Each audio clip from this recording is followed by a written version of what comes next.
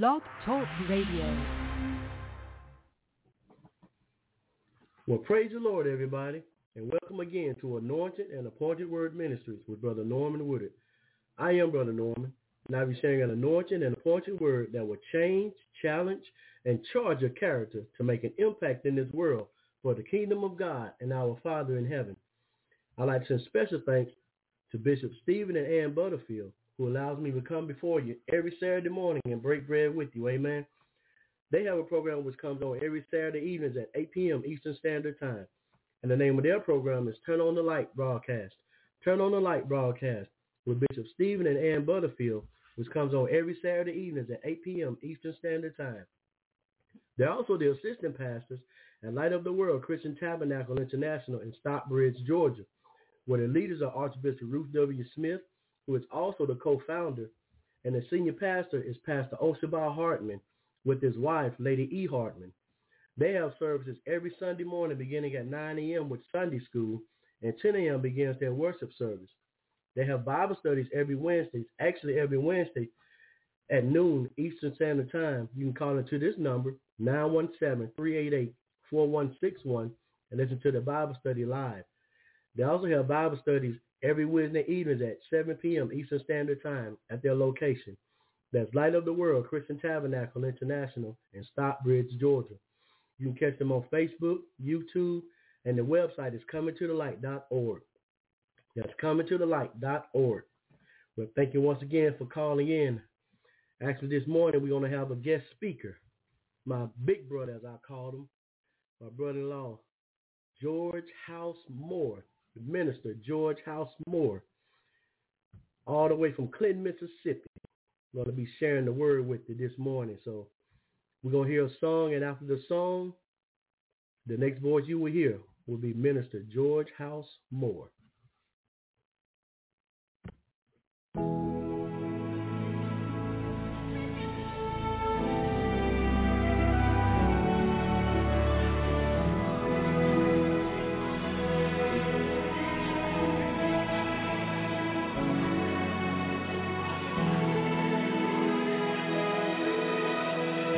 The question is,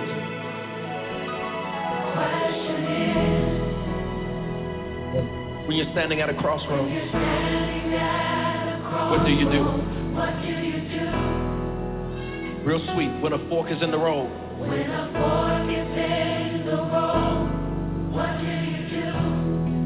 When the world is on your shoulders.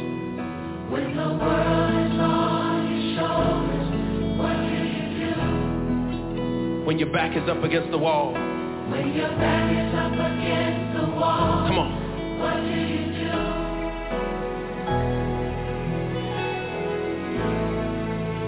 What do you do? You hold on. And keep the faith.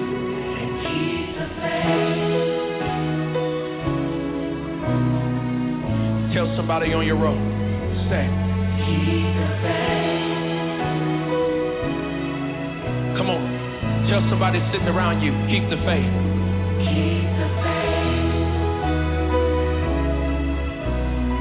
Come on, encourage somebody else. Keep the faith.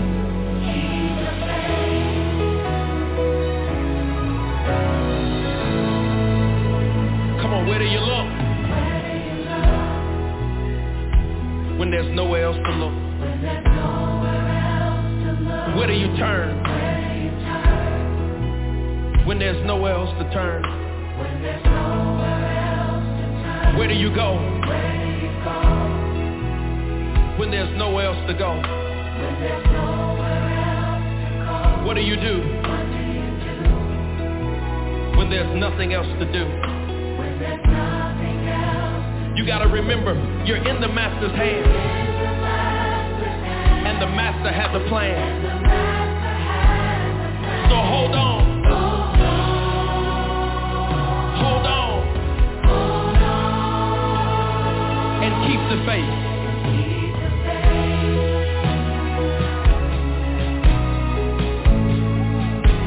Keep the faith.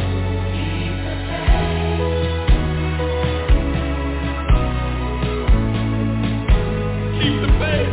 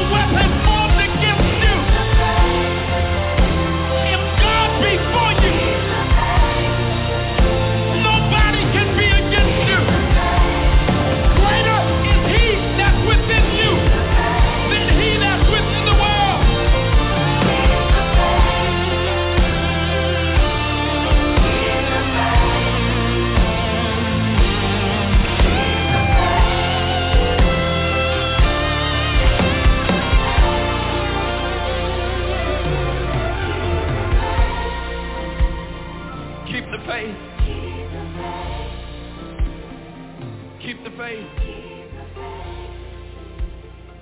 Keep the faith.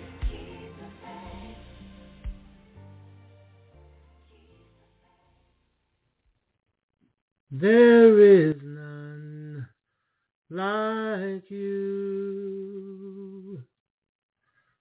No one else can touch my heart like you do. I can search throughout eternity, Lord. In my eyes, there is none like you. There is none like you. No one else can touch my heart like you do. I can search throughout eternity, Lord. In my eyes, there is none. There is none. There is none like you. Good morning, good morning, good morning to my podcast family. Thank you so very much for allowing me to be here this morning. First, I want to give thanks to my brother-in-law, Mr. Norman Woodard, my sister-in-law, Miss Stephanie Woodard, for opening up their home so graciously unto us and pretty much treating us like royalty. I'm very honored and grateful unto them for such. I want to lift up unto you also in thanking my wife, Tasha, for being who she is, an anointed sister of Christ who supports me and loves me unconditionally. To our children, Gabriel and Imani, we love y'all very much and continue to pray God's covering upon the both of you. I bring you greetings from Clinton, Mississippi. Yes, the M.I. Crooked, where I am under the leadership of Pastor Dale McCurder at Pleasant Green Missionary Baptist Church, located in, yes, Clinton, Mississippi, where we are a church exemplifying Christian love. Thank you so very much for receiving us. I come this morning to share a word that was given unto me, and I just want to expound on it a little bit today. And I'll be reading some different passages and talking about those as well. And if you hear something crunching or something like that, that's just me flipping pages. So let me go ahead and put that out there right now. But what I came up with today is subject-wise says the exercise of faith. It will be coming from 1 Samuel chapter 13 and 14 to look at the faith of David a little bit, and Daniel chapter 1 verses 1 through 15 to look at the faith of Daniel a little bit, and then Job chapter 1 verses 1 through 12. But I will be digging a little bit deeper also with Job. So let us go before the throne of grace and mercy in prayer. Father God in heaven, thank you so very much for your mercy and your grace that you extend unto each of us so willingly and freely. Take it not for granted, Father God, all you have done and what you continue to do. I pray, Father, now that I would decrease, that you will increase within me, that the words that I speak be yours, and that the glory that will come forth be yours and yours alone. For you are my strength and my Redeemer. I thank you right now, Lord God, for this opportunity to bring glory unto your name. I truly, truly am grateful unto you for all you've done and what you continue to do. Now, Lord God, as we go forth this morning, let our hearts and minds be on one accord with you, Therefore, we may be on one accord with each other in the giving of this word, in the meditation of this word, in the hearing of this word, that we may adhere unto this word in our daily living. We love you. We give you the glory, the honor, and the praise in the mighty and matchless name of our Lord and Savior, Jesus Christ. We ask and pray. Amen. Now, the exercise of faith, a discussion of David, Daniel, and Job. You know, I like saying the exercise of faith because I feel that's exactly what it is.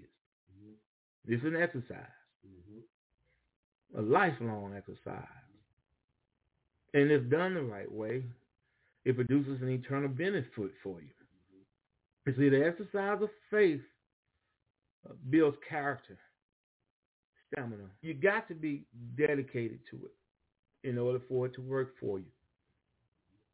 Daily exercising your faith, nurturing your faith, cultivating your faith, and then when it gets tested, seeing the fruit of your faith come to pass. In Matthew chapter 17, verse 20, it says, "And Jesus said unto them, because of your unbelief. For verily I say unto you, if ye have faith as a grain of mustard seed, you shall say unto this mountain, remove hence to yonder place, and it shall be removed, and nothing shall be impossible unto you." So in other words, just having an itty bitty, teeny weeny little bit of faith can work a huge miracle in your life. Yes, sir. And guess what? I signed up for that. Yes, sir. Thank you very much. Okay, but hold on a minute. Hold on just a minute. Lest I forget that in James chapter 2, verse 26, he also says, "For if the body without the spirit is dead, so faith without works is dead also." So now, we see James is rebuking those who claim to have faith in Christ, but don't show it by their good works. So there's some exercise, good works, to be done in and with your faith. Let's have a brief look at the faith of David. Now, I'm about to say a very familiar passage of Scripture that all of us should be very familiar with. But what's even more impressive, though, is the fact that this is what God said directly about David. God said that David was a man after his own heart. Matter of fact, it says, and I'll be reading Christian Standard Bible, it says, "But now your reign will not endure. The Lord has found a man after his own heart, and the Lord has appointed him as ruler over his people, because you have not done what the Lord commanded." My Lord, my Lord. We can just drop the mic right there. And we see in here, this is what Saul was not obedient unto the word of the Lord, unto what the Lord had instructed him. And so now the Lord has to remove Saul and appoint David. Because David, the Lord called him a man after his own heart. And when you hear that, I know it goes out like, how can someone become a man after God's own heart? What are the requirements? How does someone attain that? How does that happen? Because I also know what you're thinking about is also about what the things that David partook of. Okay. But God did not just rest in that part of his life. God looks clear into a person's heart. And that's where he makes his assessment at. Listen, because David was faithful to the Lord. He was repentant when he did wrong. And he loved the Lord with all his heart. Just like us, David was not perfect by any means. When he sinned in a big way. However, we have to be careful not to think of his story as one man's isolated sin. For we all have sinned and fallen short of the glory of God. Romans 3, verse 23 and 24. See, this is the story. Every man, woman, boy, and girl, and the complex behavior that surrounds our sinful actions. When David compromises the gospel,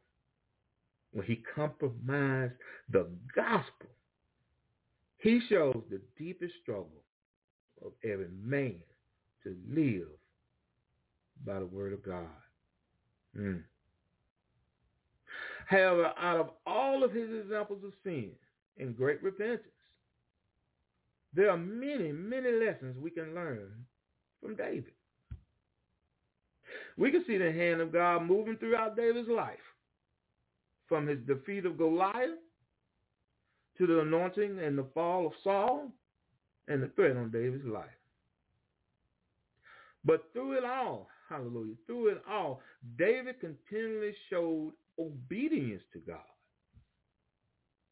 See, he continually showed obedience unto God. David knew when he had fallen. David knew when he made mistakes. David knew when he was wrong. And it was quickening his heart to repent of said sin and to make amends and come before the Lord in a spirit of humbleness, in a spirit of meekness. See, he understood the character of God, yes. And he understood God's justice. David also understood God's mercy, and that God's mercy was always and every time a matter of divine prerogative. Let me read that one more time. David, he understood God's mercy was always and every time a matter of divine prerogative. God gives his mercy where he wants to. It's his mercy to give. It's his prerogative of who he gives it to. And when God sees David, when God sees someone who honestly and purely has a repentant heart and seeks him with the love and the grace and the attitude that pleases God, oh, he gonna unload some mercy on him. Listen to this. See, David, theologian, who understood the nature of grace, which is one of the hardest things we ourselves have to learn. Grace. God's grace. Not receiving exactly what you deserve. Our problem is that we always want to receive grace, but somehow we can't seem to extend grace. Something wrong with that picture.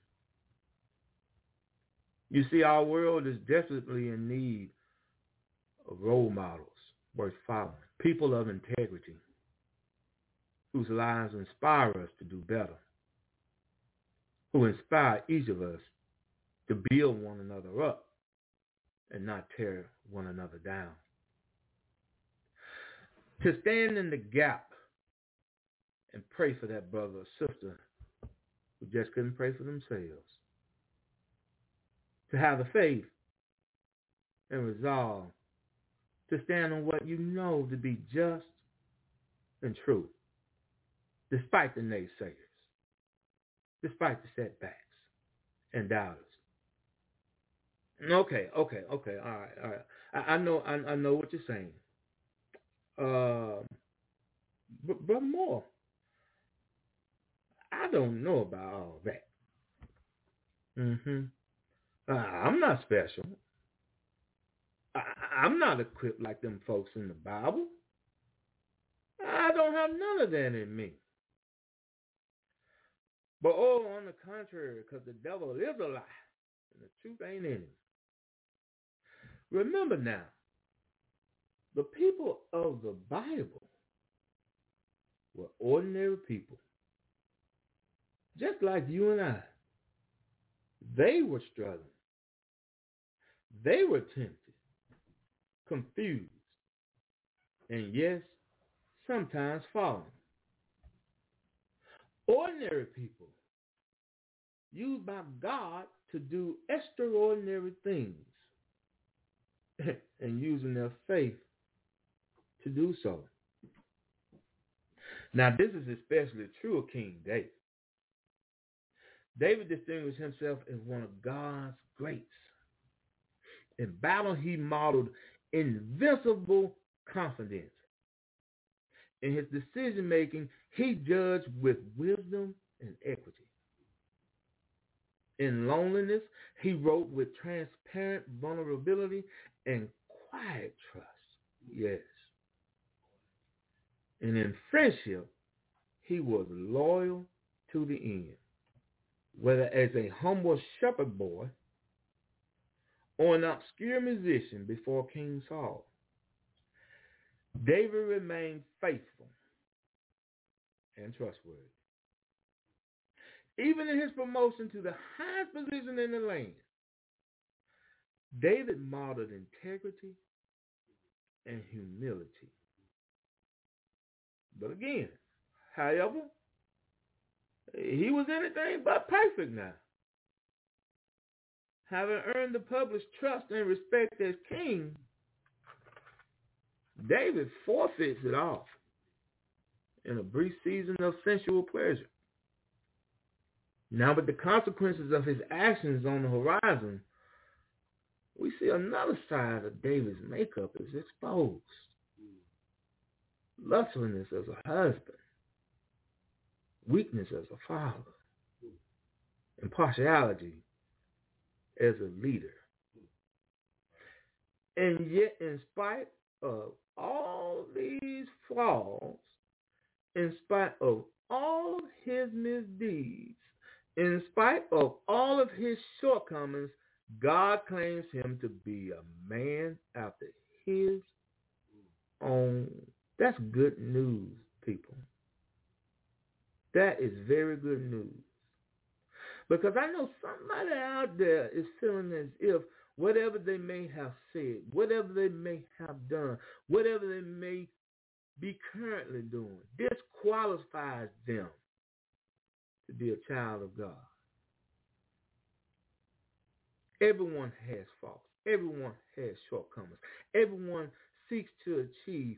Everyone seeks to be in right standing. But we do stumble a bit. But it's good to know that the Lord will not hold that against you forever. His grace won't allow it. His mercy won't allow it. Now it's up to us to accept it and receive it. Forgive ourselves and seek his face.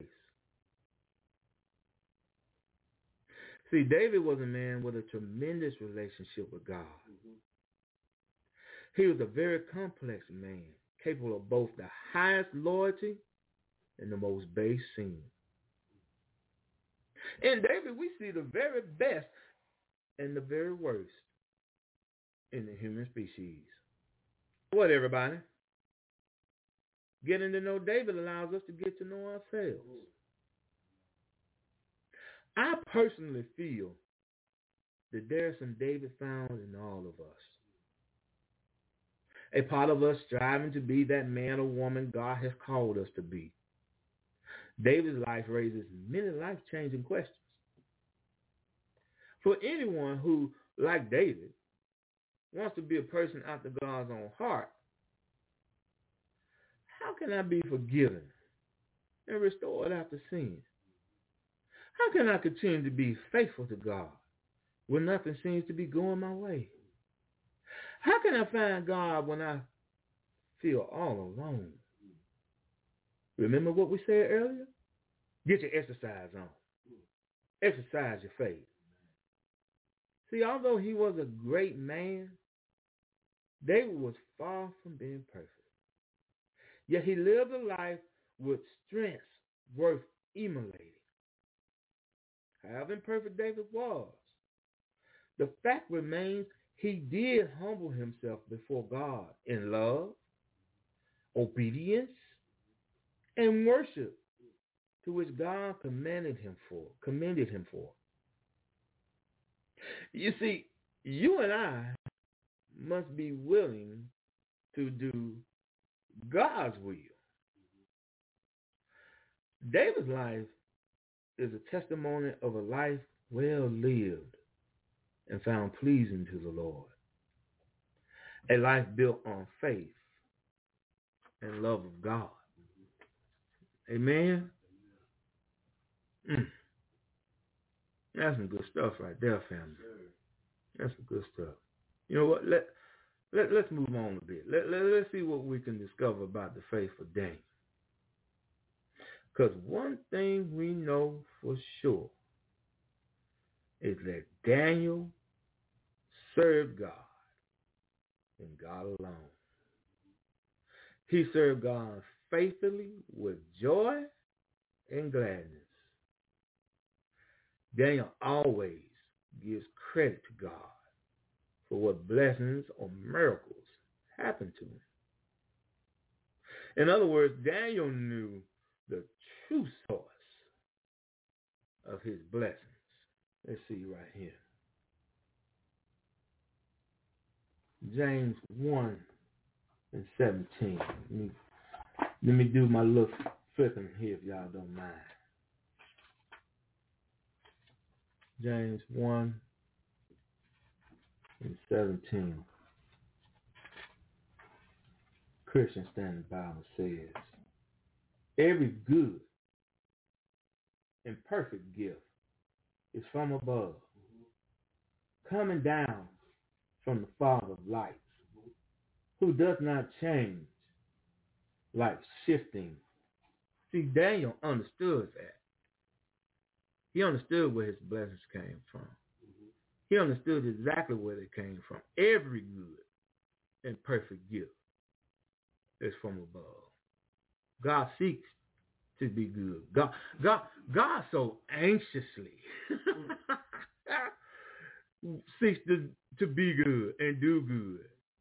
And for those who demonstrate his precepts and what he does and what he says, he is so ready to just openly be good and bless them. Listen to this. See, it wasn't anything that Daniel had done on his own, but it was through the exercising of his faith that God blessed him. Whether it was his interpretation of dreams or to the lion's mouths being shut up, Daniel is never short of a word giving praise to God for what he has done, changing the circumstances that he found himself in. See, anybody out there in podcast land ever needed the Lord to change your situation or your circumstance? I know somebody's calling on the Lord right now for a change. Quick work, Jesus. Amen. But our challenge is, once the declaration is made, is to remain faithful while we wait. The book of Daniel is about how God's people are to live during the times of the Gentiles. As such, Daniel was one of the first exiles to Babylon, as God allowed the Jews to be overtaken due to their sin and rebellion against him. So now Daniel is in captivity against his will, and he encounters a great many challenges, from being stripped of his heritage, his name, and his homeland, King Nebuchadnezzar had Daniel, along with 3 of his friends, trained to serve him in his royal court, to learn the Chaldean language, and to eat from the king's table. That's a whole lot right there to have to deal with, and especially when we're talking about a young man. See, if I'm not mistaken, I think Daniel was still like a teenager when all this is taking place. So he's faced with all these things, all these things, but he was ever faithful unto the Lord. See, Daniel was determined not to defile himself with the king's food. And God granted Daniel favor with the chief eunuch who was in charge over him. You see, God will keep you no matter where you are. Daniel remained faithful to God in spite of the obstacles and challenges he was faced with. We ought to do no less. Listen to this. Just give me a moment. Listen to this. Daniel chapter 1. Doing my little flipping, y'all.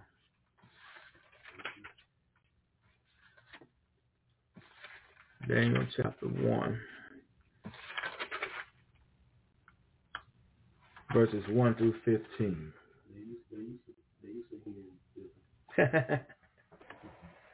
So, it says, in the 3rd year of the reign of King Jehoiakim of Judah, King Nebuchadnezzar of Babylon came to Jerusalem and laid siege to it.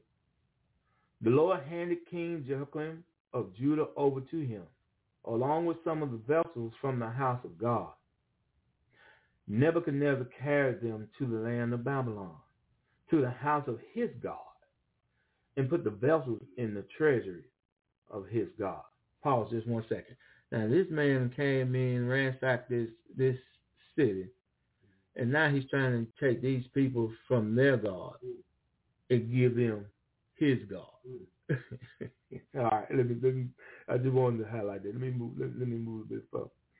The king ordered Athanas, his chief eunuch, to bring some of the Israelites from the royal family and from the nobility, young men without any physical defect. He wants the best, huh? Good looking, suitable for instruction in all wisdom, knowledgeable, perceptive, and capable of serving in the king's palace. He was to teach them the Chaldean language and literature. The king assigned them daily provisions from the royal food and from the wine that he drank. They were to be trained for 3 years, and at the end of that time, they were to attend the king. Among them from the Judahites were Daniel, Hananiah, Mishael, and Azariah. The chief eunuch gave them names. He gave the name Belshazzar to Daniel, Shadrach to Hananiah, Meshach to Mishael, and Abednego to Azariah. Pause for a moment. You done took me from my homeland. You done stripped me of my heritage. You have doing your best to take my language from me. And now you're going to take my name. See, naming is very important. It's very important to us now, highly important to the Israelites and the Jewish tradition, especially during biblical times, because name meant something. Now you want to take my name from me. You want to take all that I know to be dear to me and just flip it upside down to make me what you want me to be and not what God has called me to be. Sound familiar? Let's keep moving a little taste here. Daniel returned not to defile himself with the king's food or with the wine he drank. So he asked permission from the chief eunuch not to defile himself. God had granted Daniel kindness and compassion from the chief eunuch. So God with him. God with him. And notice that God didn't just pull him out because it was God's will that Israel would be punished because of their disobedience unto him. But God had favor on Daniel, and God knew exactly what Daniel was capable of and what he can do through Daniel. He granted him favor throughout this whole thing. Verse 10, yet he said to Daniel, I fear my Lord the king, who assigned your food and drink. What if he sees your face is looking thinner than the other young men your age? You would endanger my life with the king. So Daniel said to the God whom the chief eunuch had assigned to Daniel, Hananiah, Mishael, and Azariah, please test your servants for 10 days. Let us be given vegetables to eat and water to drink. Then examine our appearance and the appearance of the young men who are eating the king's food, and deal with your servants based on what you see. He agreed with them about this and tested them for 10 days. At the end of 10 days, they looked better and healthier than all the young men who were eating the king's food. So Daniel determined not to defile himself with the king's food. What did he do? He stepped out on the faith that he had in his God, the faith that he had built up over time, the faith that he had been working on day in and day out, because his God meant that much to him. He said, I cannot defile myself. I cannot go against my Lord. He asked the chief eunuch to do this. Think about that for a moment. That's some deep, strong faith. But he was bold enough to ask such because he knew where he stood with the Lord. He knew what God had already done before in his life, and the relationship that he had built with God was so strong as such that he knew he could depend on him to support him in this. And if you are doing as the Lord said, if you are doing his will, and he will be glorified, he said, come on, ass. I got you. I got you back. I got you covered. That's a beautiful thing about our Lord and Savior. We are very grateful unto him. Let me pick back up here. See, Daniel understood that God had created him special. He created him special. God has created all of us special in his eyesight. He told us that we are fearfully and wonderfully made. God don't make no junk. See, Daniel knew that his identity lay not in the ways of the Babylonian gods, but in who God created him to be. So now that raises a question. That raises a question. Do you know who God has created you to be? Do you truly know how special you are? Again, God says you are fearfully and wonderfully made. That means he took his time making you. You weren't just thrown together as an afterthought. No. We have to have a willingness to honor God in all situations. There's no pick and choose. Even in the most difficult times, that's when we certainly must honor him. It's in those times that we must run to God and not from him. Think about also in the book of Daniel, when Daniel would pray 3 times a day, daily. Daniel prayed without question, without ending. Boom, boom, boom. When it was time to morning prayer, evening prayer. Daniel was on. And then there was some other folk running around there hating on Daniel. Decided to try and lay a trap for him. Fooled the king and everything. Had the king put that decree out, and no one is to pray to anyone else but him. And if you are found to be praying to anyone else but him, you will surely die. Thrown in lion's den. Daniel was faced with that. But guess what? Daniel chose to pray unto his God. Daniel chose to remain faithful unto his God. And his God delivered him again from the snare of the fowler. He kept him. He sustained him. You see, Daniel was a man of excellent spirit, a man of purpose, a man of prayer, a man of perception, and a man of power. There are many, many great truths in the book of Daniel. And most notably, we know the fiery furnace, the lion's den, and so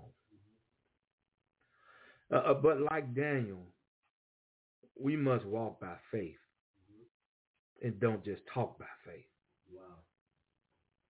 If we live long enough, each of us will find ourselves in a situation that seems much worse than we can bear. However, if our expectations are set on Jesus Christ and his providential care, we will not stumble at the thought of going through times of trial. In fact, we'll have his hope to comfort us, even in what appears to be hopeless situations. Daniel exercised his faith in God daily, and so should we. Faith is a major key to our daily living for the Lord. Hallelujah. Hallelujah. Yes. Glory to the Most High God for all he has done. Yes, sir. Yes, sir, podcast family. Y'all still hanging in there with me? Yes, sir. Yes, sir. All right. All right. We're going to move on to our third subject, Mr. Job. Trying to take a look at the faith of Job a little bit. Let me get to, here we go. Here we go. Now, yes. Okay. Good old Job. Amen. We know Job is one of the godliest people in the Bible who had no explanation for why he was suffering so terribly. One of the key truths to grasp from the book of Job is that we must trust God even when he is thoroughly confusing to us. See, Job was a man with great faith in God. He prayed for his family and led a good life. See, family, Job had the faith of obedience. He did what was right, and God blessed him for it. He served God with all his heart, and God was pleased with Job's life and blessed him for it. God blessed the faith of obedience because he likes to bless people. The book of Job shows us the value of patience, perseverance, and the importance of holding our tongue, not to mention God's faithfulness, restorative power, and goodness. Let's have a brief discussion to this book of Job. Amen. Let me read a little bit right here. Job chapter 1 verses 1 through 12. Job chapter 1 verses 1 through 12. And I'll be reading a little bit different spots in this book. But right now, Job chapter 1 verses 1 through 12, and I'm going to key in on verse 12. And the word of the Lord reads as follows. There was a man in the country of Uz named Job. He was a man of complete integrity who feared God and turned away from evil. He had 7 sons and 3 daughters. His estate included 7,000 sheep and goats, 3,000 camels, 500 yoke of oxen, 500 female donkeys, and a very large number of servants. Job was the greatest man among all the people of the East. Job lived large. His sons used to take turns having banquets at their homes. They would send an invitation to their 3 sisters to eat and drink with them. Whenever a round of banqueting was over, Job would send for his children and purify them, rising early in the morning to offer burnt offerings for all of them. But Job thought, perhaps my children have sinned, having cursed God in their hearts. This was Job's regular practice. Job is covering his children. I'm praying for them just in case they may have sinned against the Lord. Mercy. Verse 6. One day the sons of God came to present themselves before the Lord, and Satan also came with them. The Lord asked Satan, where have you come from? From roaming through the earth, Satan answered him, and walking around on it. Then the Lord said to Satan, have you considered my servant Job? No one else on earth is like him, a man of perfect integrity who fears God and turns away from evil. Look here, y'all. God bragging on Job. He bragging on Job. God knows what he got in Job. But let's read on. Let's read on. Satan answered the Lord, does Job fear God for nothing? Haven't you placed a hedge around him, his household, and everything he owns? You have blessed the work of his hands, and his possessions have increased in the land. But stretch out your hand and strike everything he owns, and he will surely curse you to your face. Verse 12. Very well, the Lord told Satan, everything he owns is in your power. However, do not lay a hand on Job himself. So Satan left the Lord's presence. Amen. Verse 12 again. Very well, the Lord told Satan, everything he owns is in your power. However, Satan left the Lord. So Satan left the Lord's presence. Now, those prior verses 1 through 11, we read about how the abundance Job has and the blessings he has, how much cattle, homes. He got great children. They pretty much banqueting and partying whenever they please. And even after that's all done, Job takes it upon himself to rise early and give honor to God and pray for his children, just in case his children may have stumbled and sinned against God. Job was covering every base. Mm-hmm. And if we look at this from our own standpoint, we'll be like, man, Job, I want to be like Job. I mean, because Job, but then Satan enters the scene. Mm-hmm. He been running around the earth trying to see who he can mess up. Mm-hmm. Comes to them in the meat. So I said, Satan, man, where you been? Man, you know where I've been down in the earth trying to mess up some more of your folk. Mm-hmm. Now God puts Job out there. So God puts Job on blast. Do you consider him? He's a righteous and upright man. He loves me. Mm-hmm. I could put him up against anybody. I could put him up against anything you do or say. Mm-hmm. That's baby, where we at? Satan lay out, man, shoot. Of course he's doing that. Mm-hmm. You got a head around him. I can't get them. Mm-hmm. He said, but I tell you what, you move that head, I'll make him cuss you out. Mm-hmm.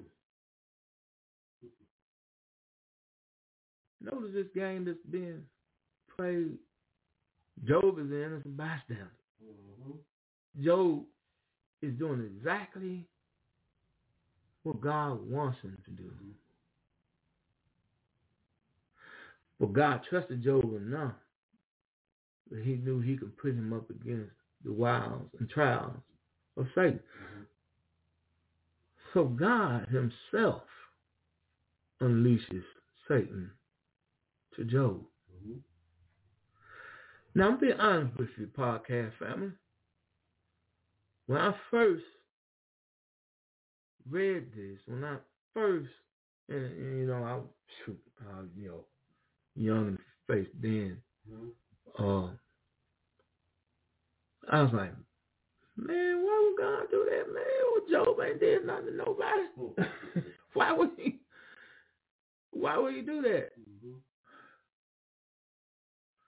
But then as I studied more and I read more, I came to realize also something, that nothing comes to you that does not pass through God's fingers first. Mm-hmm.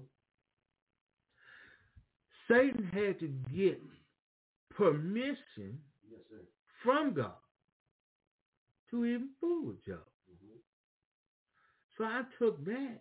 I said, okay, so you mean to tell me that I'm a child of God.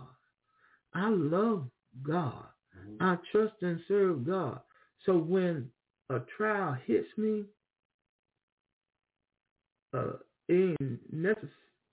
it's been okayed, mm-hmm, by God. Mm-hmm. So therefore, if it's been okayed by God, mm-hmm, he must realize that I can handle it. Yes, sir. And if he okays it and he says I can handle it, mm-hmm, I know he's going to be there with me through it. Mm-hmm. And that's the portion. I'm not going to sit here and lie. That's the part that I had to learn and realize. So therefore, when the trial hit, to not cower and sing the woe is me song, mm-hmm, but I must give him praise, honor, and glory in the trial and during the trial. Because I know that it didn't hit me, but I know that you're going to bring me out of it. Mm-hmm. Amen. Mm-hmm. Let's move a little bit farther here. Verses 13 through 20, if I may. Verses 13 through 20. Keying in on verse 13 through 22 looks like. So, one day, when Job's sons and daughters were eating and drinking wine in their oldest brother's house, a messenger came to Job and reported, while the oxen were plowing and the donkeys grazing nearby, the Sabians swooped down and took them away.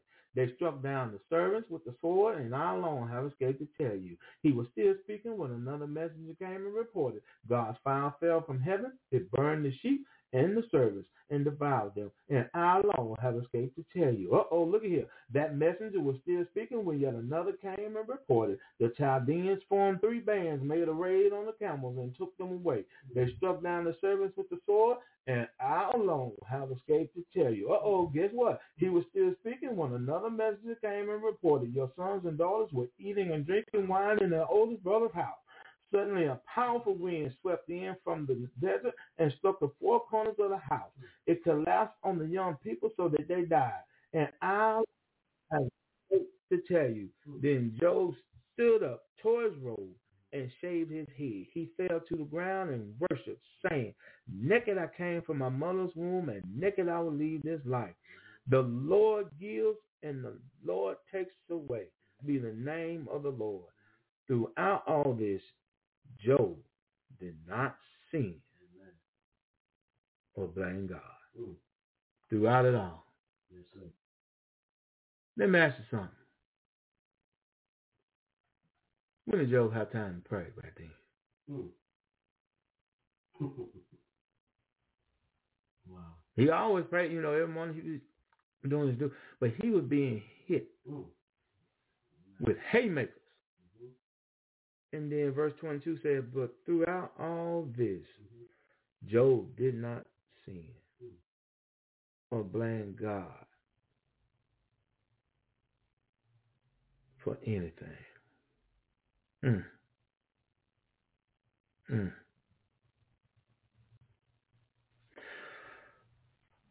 That's some great love and great faith we have. Let me move a little bit further, if I may. Chapter 2.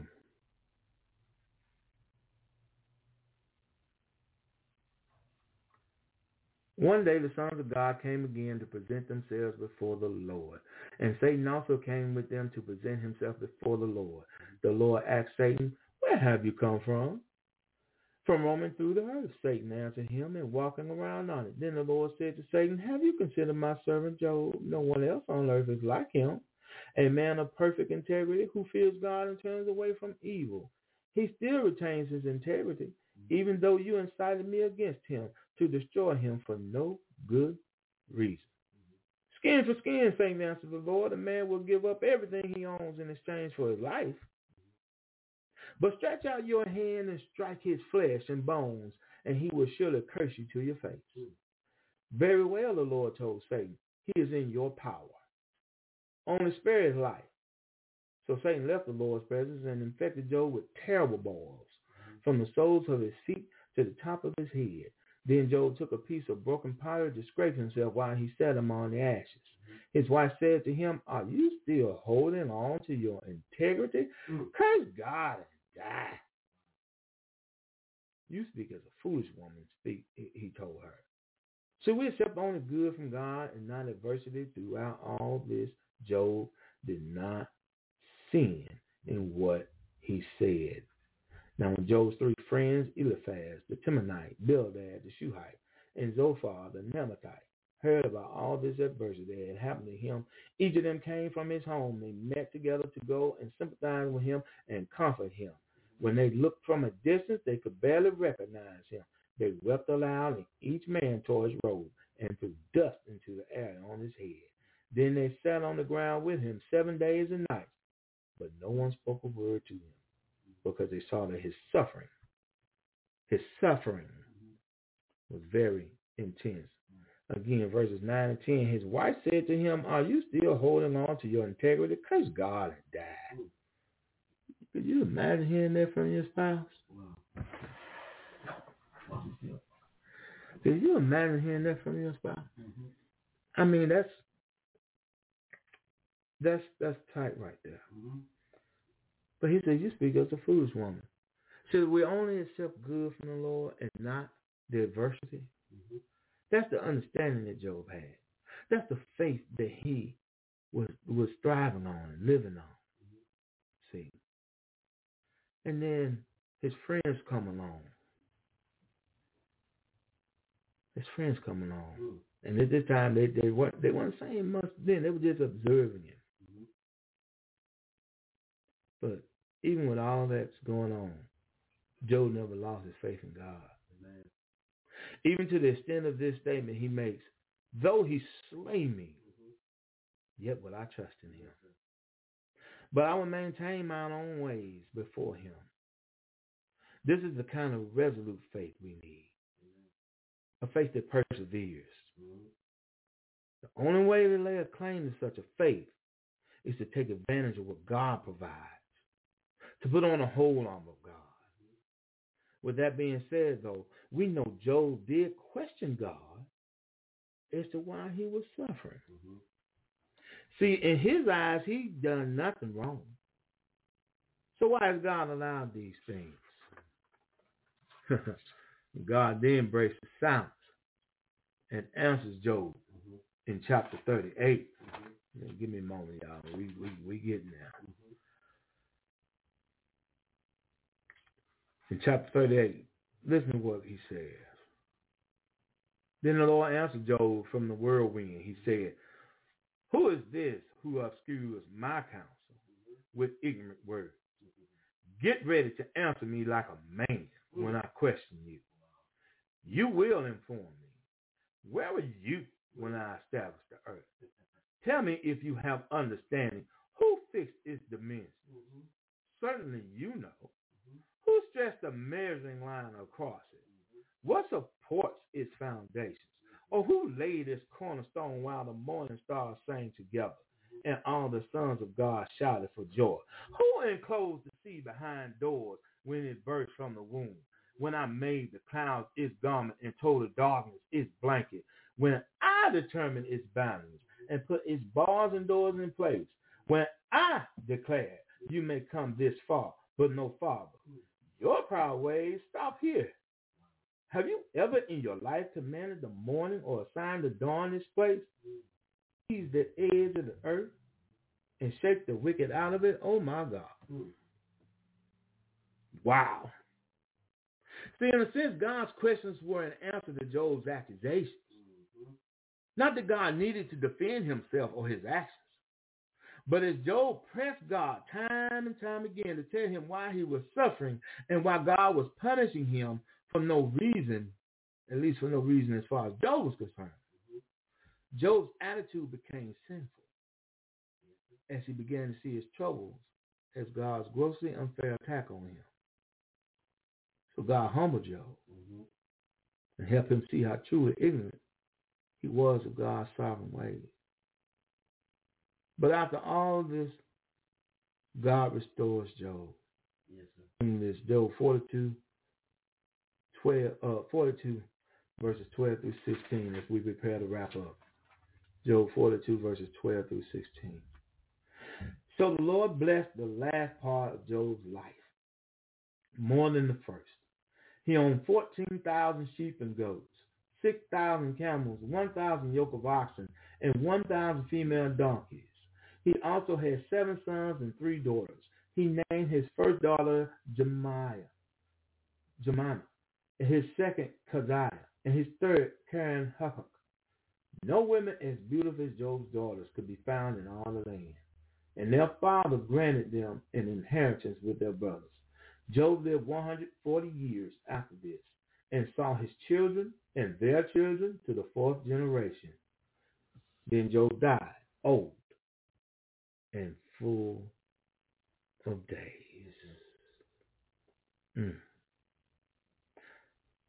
So, what is the moral of the story of Job?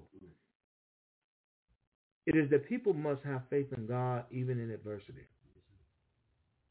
See, we cannot know everything happening in the universe, and therefore we cannot know why certain things happen.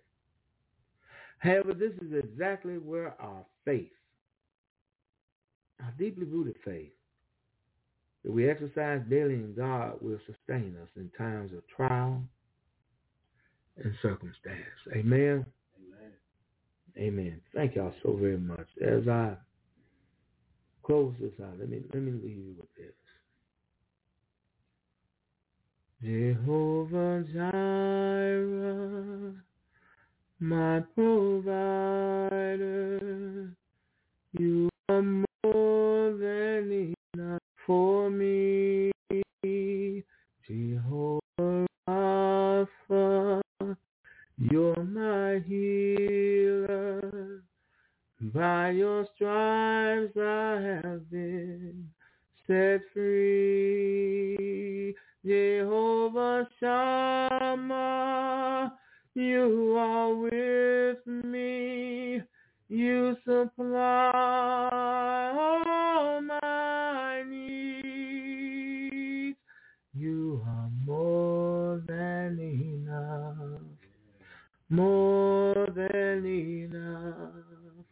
more than enough, more than enough, more than enough for me.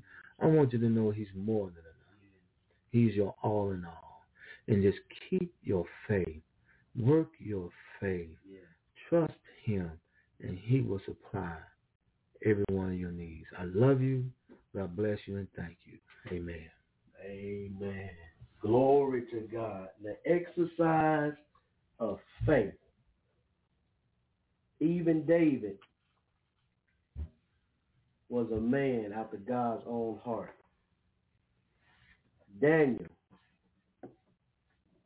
was a man of excellent spirit, and Job was a righteous and a godly man.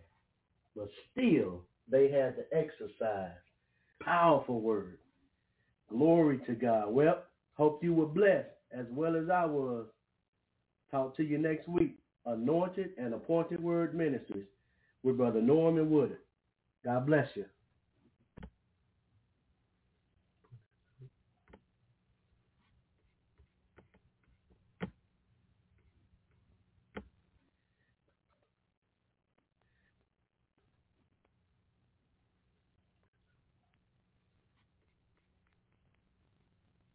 Lucky Land Casino, asking people, what's the weirdest place you've gotten lucky? Lucky? In line at the deli, I guess? Aha, in my dentist's office. More than once, actually. Do I have to say? Yes, you do. In the car before my kids' PTA meeting. Really? Yes. Excuse me, what's the weirdest place you've gotten lucky? I never win and tell. Well, there you have it. You can get lucky anywhere, playing at LuckyLandSlots.com. Play for free right now. Are you feeling lucky? No purchase necessary. Void where prohibited by law. 18+. Terms and conditions apply. See website for details.